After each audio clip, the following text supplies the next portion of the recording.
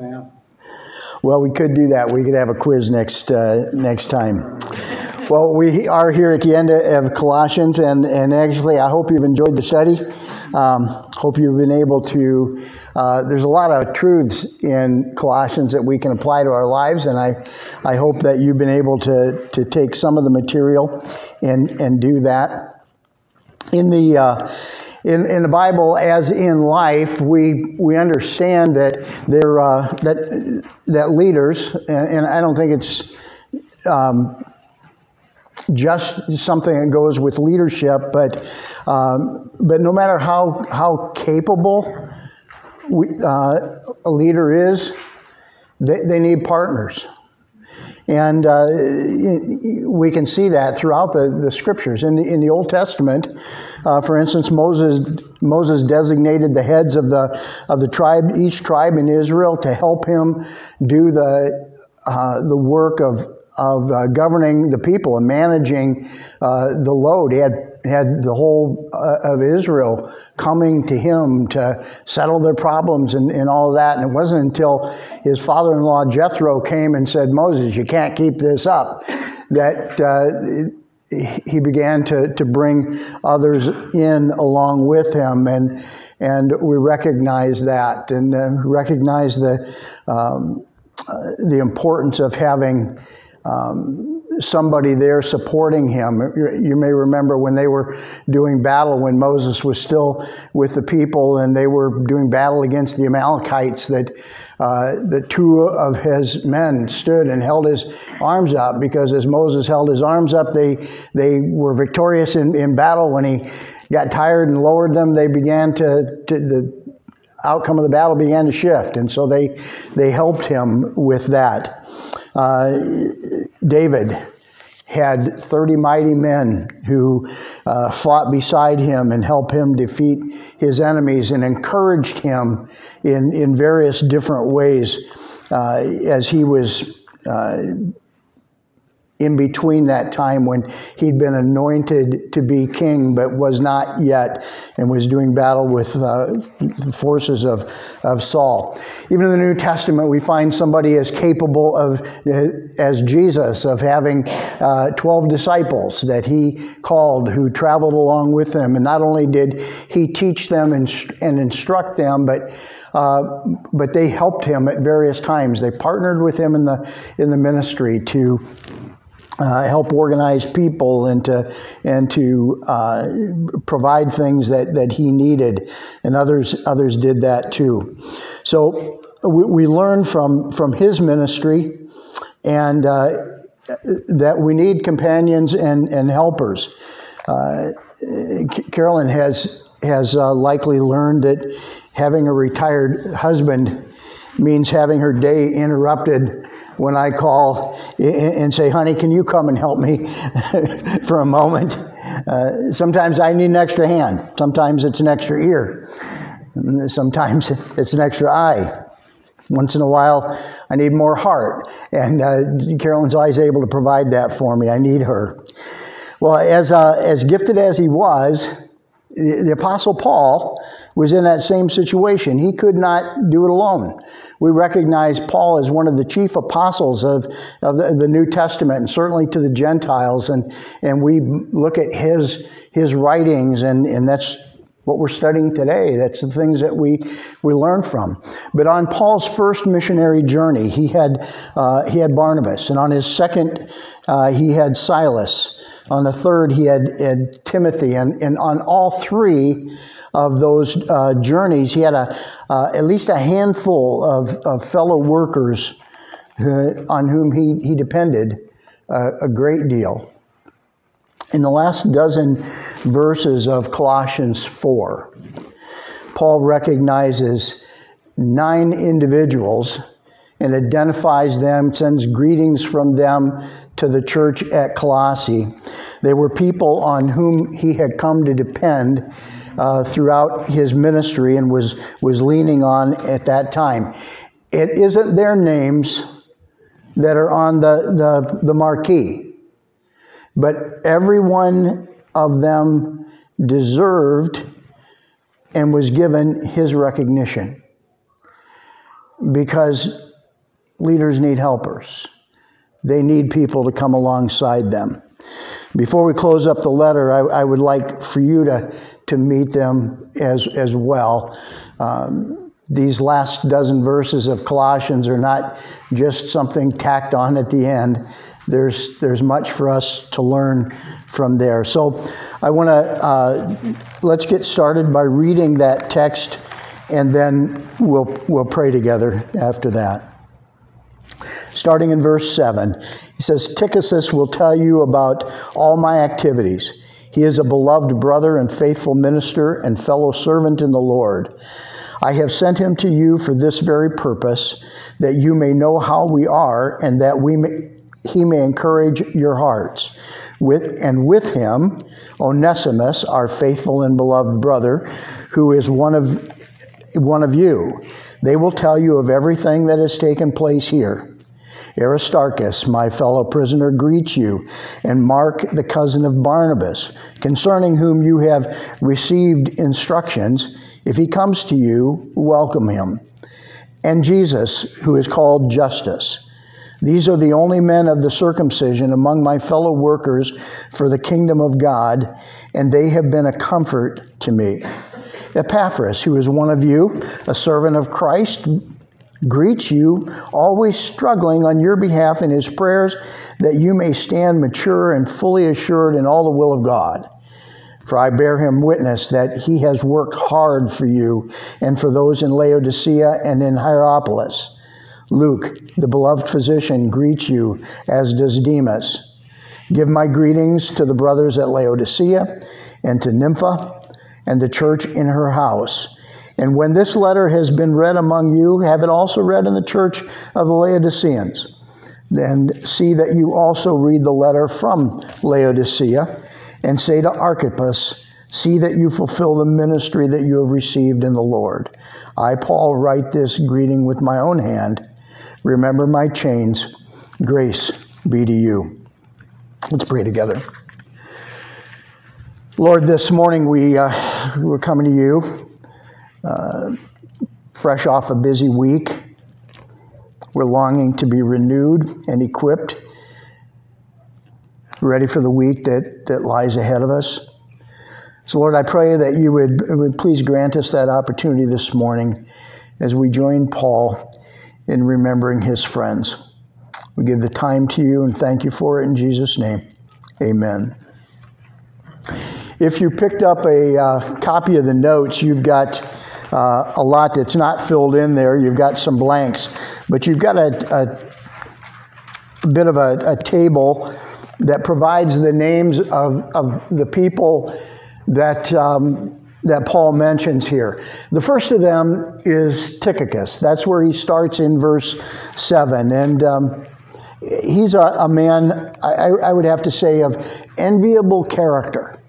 He traveled from Ephesus with Paul near the end of Paul's third missionary journey. The part of what they were doing was carrying offerings from Galatia and Achaia to Jerusalem. And Tychicus was a representative of the Asian churches. And Paul took Greeks and Asians, and he had a few Jerusalem Jews that were with him, only a couple. But they were going back to Jerusalem. They were meeting back there for the Jerusalem Council. And Paul wanted to take a representative of all these different areas where people were coming to know the Lord as Savior. And Tychicus was one of those from representing the Asian churches.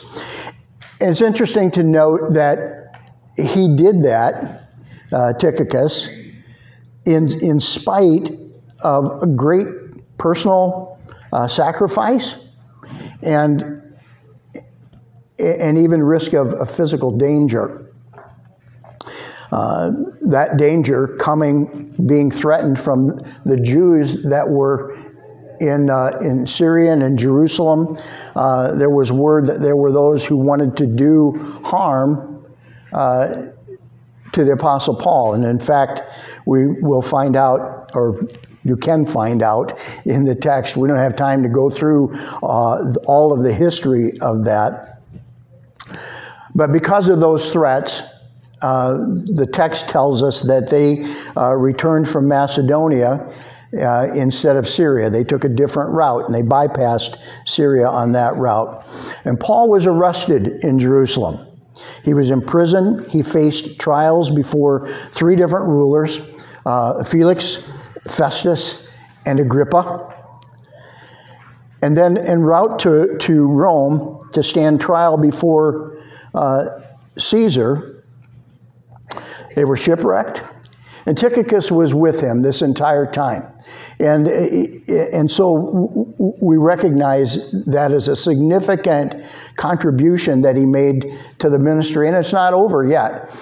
I would really encourage you, when you have the time, to take your Bible. It's, I don't know about you. I'm often interested, and when I pick up my Bible and I start reading Acts, I read in the beginning, and I get drawn in by those early days of the church when they were meeting in the upper room, and the Holy Spirit came upon them, and they began preaching the gospel, and people were coming to Christ in different ways. And Peter preached that powerful sermon, and 3,000 souls were baptized the first day. The history that's there is just rich. But reading the latter part of Acts is every bit as engrossing. I would encourage you to start, if not before, start at chapter 20. And in verse 4, you end up with the account in which Tychicus is a part of that. And then he begins to tell, the story is told of all of the things that happened to them prior to being where they are here in Colossians. So it's an interesting narrative. It covers the last 8 chapters of Acts, and it's well worth your time to read. That period of time covers 5 years. So when we think about the commitment that Tychicus and some of the others made, it was at that time a 5-year commitment, and it went further than that. In our text in Colossians, as we read, you may have noticed that Paul gives Tychicus 3 different descriptions in verse 7. He calls him, first of all, a beloved brother. So, of course, he is a brother in Christ, but there's a relationship that has developed there as well that is very real, and Paul truly does love his friend Tychicus. He calls him a faithful minister. So whatever the responsibilities that Tychicus had, he did them well. He was faithful. He could be trusted in all of that. And then he calls him a fellow servant in the Lord. I'm not positive. I should have researched that just a little bit, but I think that term fellow servant may have referred in some way to his ability to speak on behalf of the Lord and to serve the churches in that way. When I read these words from Paul, it reminds me of that Pastor Summers and I used to describe what Paul did here, and we see it in other people as well, but we describe what Paul did as putting chips in someone's pocket. That and you may wonder, what kind of chips? What are you talking about? These are credibility chips. Credibility chips. Every once in a while, and there's another place down here where it's very important. Paul was perhaps anticipating the possibility that the saints in Colossae would say, Paul, we know, but who are you? When Tychicus showed up, and Tychicus did show up. We'll talk about that in a minute. Paul preempted that question with credibility chips. He said, this is Tychicus. He's coming to you. He is a beloved brother, a fellow servant, a faithful servant, and a faithful fellow servant in the Lord. And so That's what credibility chips are for. They're those things that when people don't know you, they don't know who you are, sometimes it's helpful to have a few credibility chips in your pocket. And so Pastor Summers was, I will say in his absence, was a man who was very good at passing out chips. And some of you probably recognize that.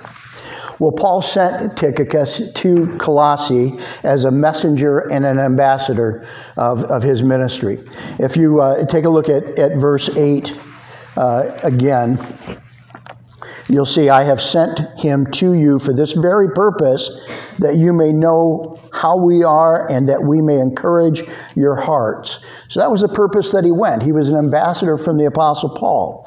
But he carried news of the battle and how it was going for Paul, and he brought encouragement to the church, verbally and also through Paul's letter. What letter? The letter to Colossae. Tychicus was the one who carried that. But he was entrusted with Paul's letter, that one you have in your hands now was originally carried by Tychicus to the church at Colossae. But he was trusted with even more than that.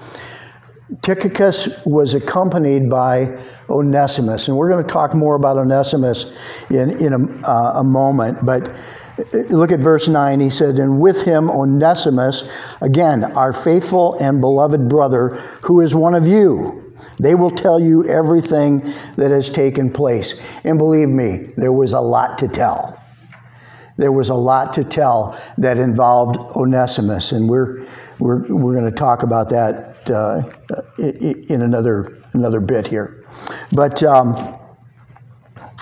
there are the fact that he did that, the fact that Paul trusted Tychicus to take Onesimus to Colossians was a big deal. He sent another letter with him, and that letter was addressed to Tychicus, or to Philemon. And it's widely thought that the church at Colossae was in Philemon's home, that's where it was. And so, and again, we'll talk about Philemon as well in a moment, but there's more to say about Tychicus. There are three other references to Tychicus in Ephesians chapter 2, or in Ephesians rather, in 2 Timothy, and then in Titus. And at the close of Ephesus, in chapter 6, Paul tells the church this in verses 21 and 22. Turn back with me there and see what he had to say. Verses 21 and 22. Again, these are his final greetings in the letter to the Ephesians. And he says, so that you may know how I am doing and what I am doing, Tychicus, the beloved brother and faithful minister in the Lord, will tell you everything. I have sent him to you for this very purpose, that you may know how we are and that he may encourage your hearts. Does that sound familiar? It's exactly what he told the church at Colossae. And part of the reason why he said that is because Tychicus was the one who carried the letter to the Ephesians from Paul as well. So as it stands right now, and as we look at that, we recognize that he was not only entrusted with the letter to Colossae, the letter to the Ephesians, but there's a third one here, and that was the letter to Philemon. And all of those came at the hand of Tychicus. Those letters are, both Colossians and Ephesians, are called prison epistles because Paul was in prison at the time that he wrote them. And they would have been, and both of those letters would have been copied and then delivered to the other churches in the region. So even in this text in Colossians, he mentions the churches at Laodicea and Hierapolis and things. They were called circular letters. So the circular was read by one, copied so that they maintained a copy, and then One teacher even says that in some of the original manuscripts, when it says this is the letter to, that to is left blank, and it's filled in by the church that received it, because it wasn't just for them, it was for others as well. So when you open your Bibles and you read these letters, remember that Paul was in prison, and we can be thankful that we have the letters because of the faithfulness of Tychicus. It's an important thing. There's something else that we can know about Tychicus as well. After Paul was released from his first jail stint in Rome and was in, he wrote to Titus, and he asked, Titus was the pastor at the church at Crete. And he wrote to Titus, and he asked Titus to come and spend some time with him. They had ministered together. He missed Titus. He needed his encouragement, and he wanted him to come to him in the city of Nicopolis. And Titus had, but like I said, he was pastor of a church at Crete. And as you read Titus, you recognize he had big responsibility there. And there was trying to establish elders and be in a church that didn't necessarily have the same Jewish influence and the teaching of people who had grown up in that, to give a solid foundation for the converts there. They were Greeks and from the island of Crete. And so that's what, so he sent, so Paul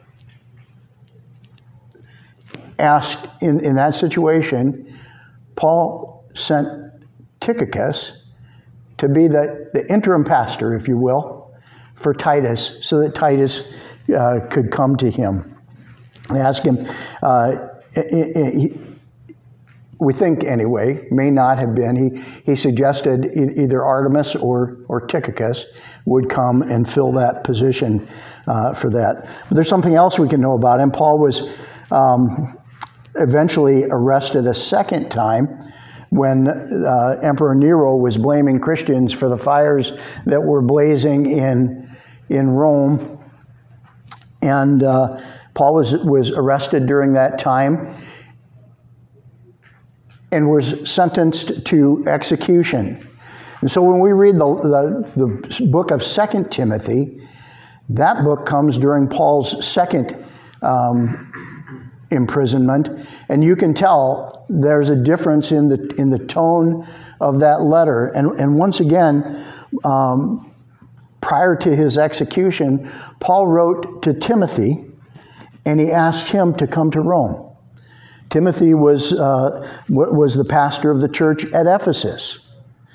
He was a protege of Paul's, and Paul wanted to see him again. So guess who Paul sent to be the pastor in Timothy's place at Ephesus during that time? It was Tychicus. So that's the path Tychicus followed from messenger to pastor.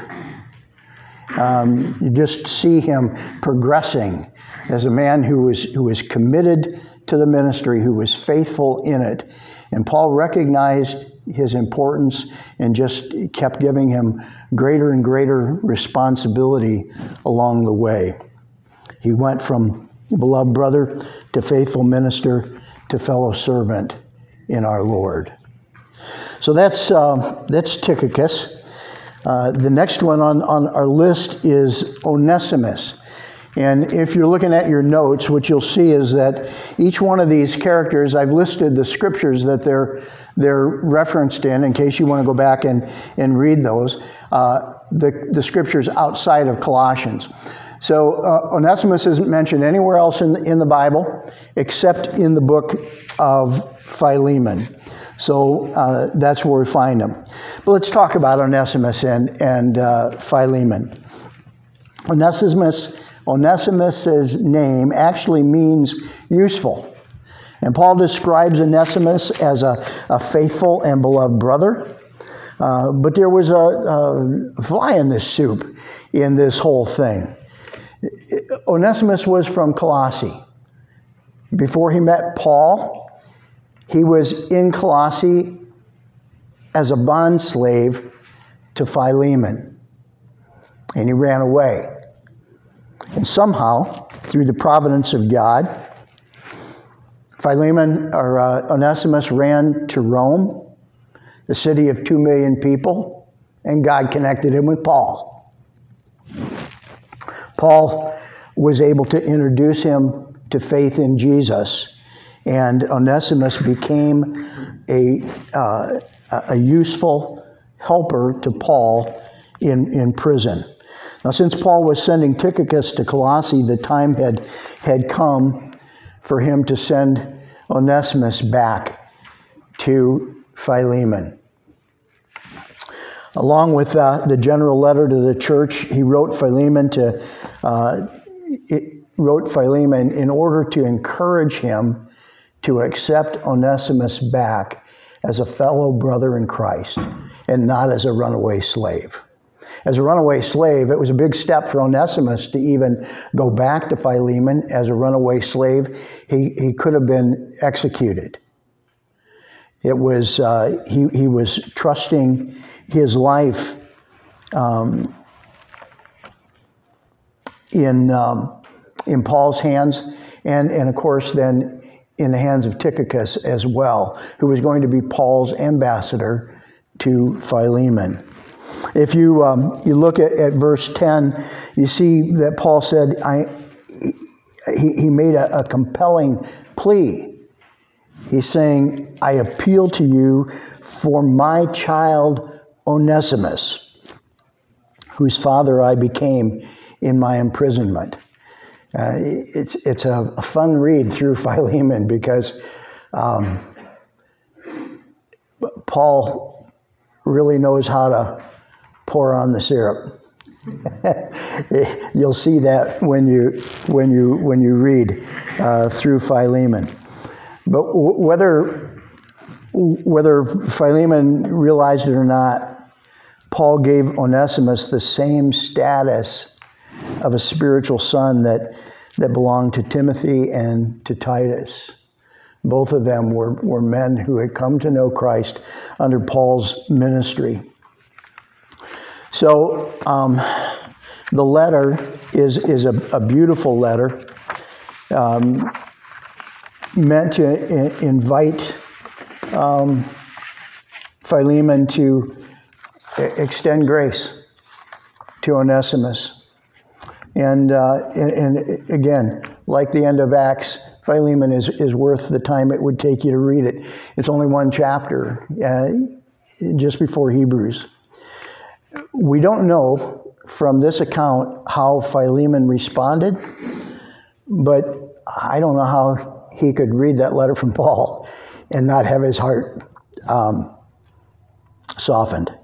In addition to that, Paul said, I hope to come and see you as well. So I think he recognized he was going to stand accountable to Paul if he didn't show grace. But Onesimus, like I said, isn't mentioned anywhere else in the New Testament. But one of the church fathers, Ignatius, refers to Onesimus as the pastor of the church at Colossae. So we can assume from that Philemon did show him grace. What can we learn from that? I think one of the things is that in the work of Christ, our past doesn't matter.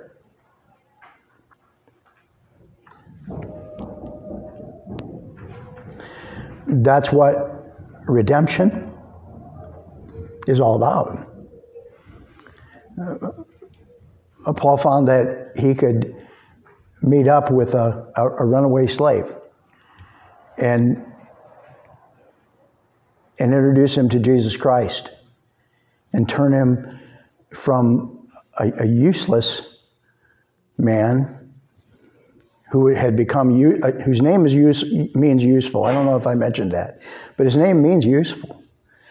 he became useless to Philemon.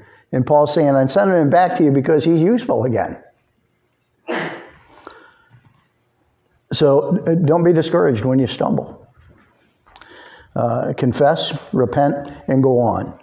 We serve a God of second chances, and we will see that again as we go down the character list here. The next character on the list is Aristarchus. He is also mentioned in verse 10, where Paul calls him a fellow prisoner. And this is an interesting connection to this here. Aristarchus' name is Greek, but he was a Jewish man from Thessalonica. When the church was growing and facing a lot of persecution in Jerusalem, many of the Jews fled the city and they went all out around the world. I think that it was part of one of the times when God uses difficult situations to his own advantage, to spread the gospel in a wider area. Remember that in Acts 1:8, he said, you will share the gospel in Jerusalem, Samaria, and Judea, and the uttermost parts of the world. And that's what that persecution did. It moved those Jews out into those other areas in something referred to as the diaspora. It was the dispersion, if you will, of the Jews. Aristarchus would have been impacted by that, and so he had a Greek name. When Paul, we know from the scriptures that when Paul visited Ephesus, Aristarchus was with him.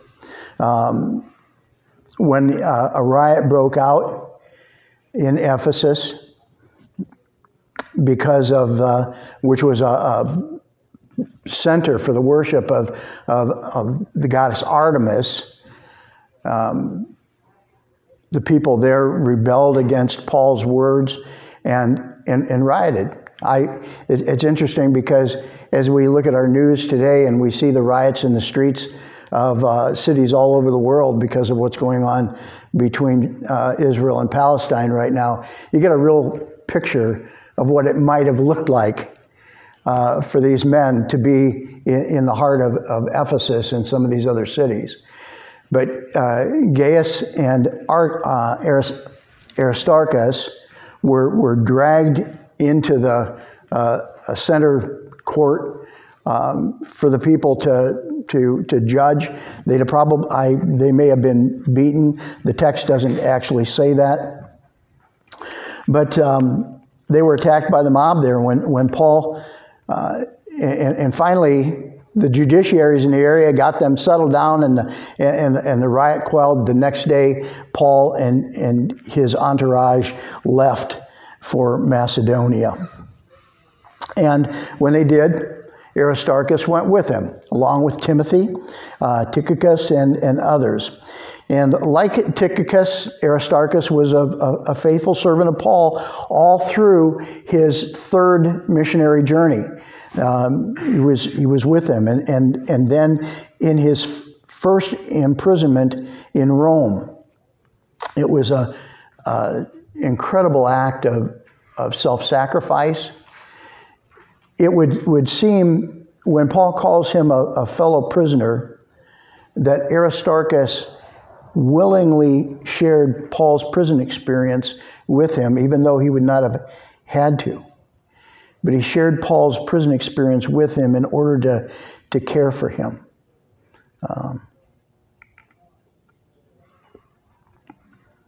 That's sacrifice, isn't it? He is mentioned once more as Paul extends his greetings in his letter to Philemon. So he's mentioned both places there. Well, moving on, we come down to the next name. Next name's kind of a surprising one if you know the background of Paul and the relationship with this man, and that's Mark. His mention demonstrates the power, again, of restoration. In Acts chapter 15, as Paul and his missionary partner Barnabas wanted to were going on, preparing to start the second missionary journey, Barnabas wanted to take John Mark, along with them. And Paul refused. Barnabas or Mark had been on the first journey with them, and for some reason or another, he had turned back, whether the journey got too rough, whether it was more than he thought he bargained for, whether he was guided by fear or doubt or whatever the reasons might have been. Mark left and deserted the first journey and went back home. And so when Barnabas suggested that they take him on the second trip, Paul said, no, not going to do that. And it caused a rift between Barnabas and Paul, such that Paul found a new partner in Silas, and Barnabas went a different direction with John Mark. Now, here we come to this point. You recognize that somewhere along the way, Peter had taken John Mark under his wing. As you may know, Peter had his own problems with desertion. He had, at the trial of Jesus, prior to Jesus' crucifixion, Peter had gotten fearful when a handmaiden asked him if he had been with Jesus, and he said no. And he hid his faith in his relationship with Jesus at that time. So maybe that influenced in some way, gave Peter some sympathy for Mark. But he took him under his wing. And we know that not from any long explanation, but in 1 Peter chapter 5 and verse 13, Peter refers to Mark as his son. Well, he wasn't his physical son. Probably wasn't even his son in the faith. But he took him as a son. And he nurtured him and he prepared him. So in the end, after all of that was done, Mark became one of Paul's most helpful companions. So again, we see restoration at work there. When Paul was in his final days and he asked Timothy to come to him in his imprisonment before his execution, he said, please, bring Mark with you. Because his service was needed. He said, he is useful to me. In this letter, Paul sticks chips in Mark's pocket by instructing the church at Colossae to welcome him if he comes there. Again, we look at this and we recognize that no one who fails needs to be permanent failure. We have that example. Because of his association with Peter, Mark knew the stories of Jesus, and along with just Matthew, Luke, and John, Mark wrote one of the Gospels. Mark, who had been a failure on the mission field, became the author of one of the Gospels that portrays Jesus as the suffering Savior. And certainly we see that the act of redemption in his life. Well, further in, we read about Jesus' justice. He says, Jesus who is called justice. Not much is recorded regarding Jesus' justice. Justice was likely added to his name to identify him from Jesus Christ, so that when they were talking about him, they didn't cause any mistakes. The about people thinking that they were talking about the Lord. They were talking about this man. And so they put on this name of Justus, Jesus Justus. The name has significance. It, as you might well expect, it means just. It means righteous.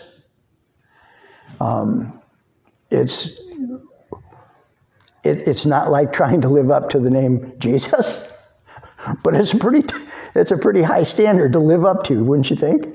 They're calling you just. They're calling you righteous. It's a wonderful label to have placed on you.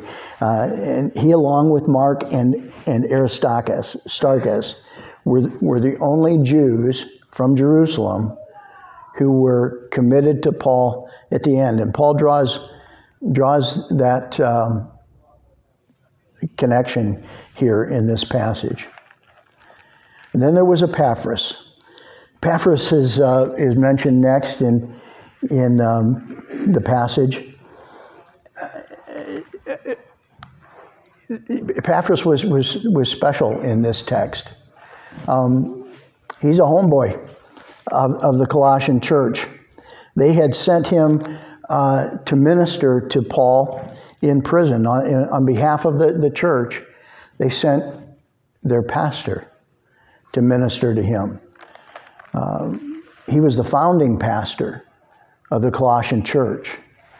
His passion for his congregation shows in Paul's words when he says that Epaphras never stopped ministering to the churches in Colossae, Laodicea, and Hierapolis.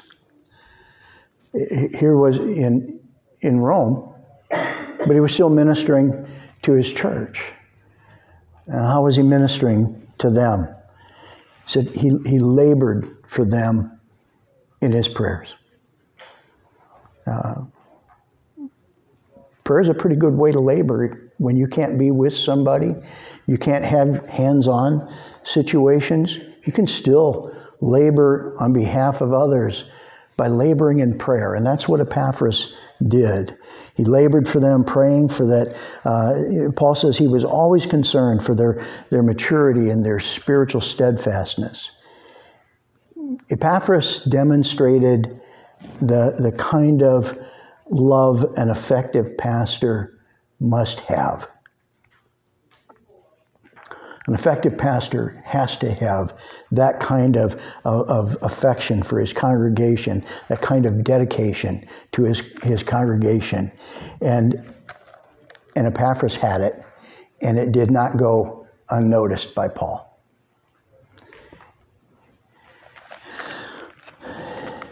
Another name that we recognize, although it doesn't show up nearly as often in the scripture as we would think, is Luke.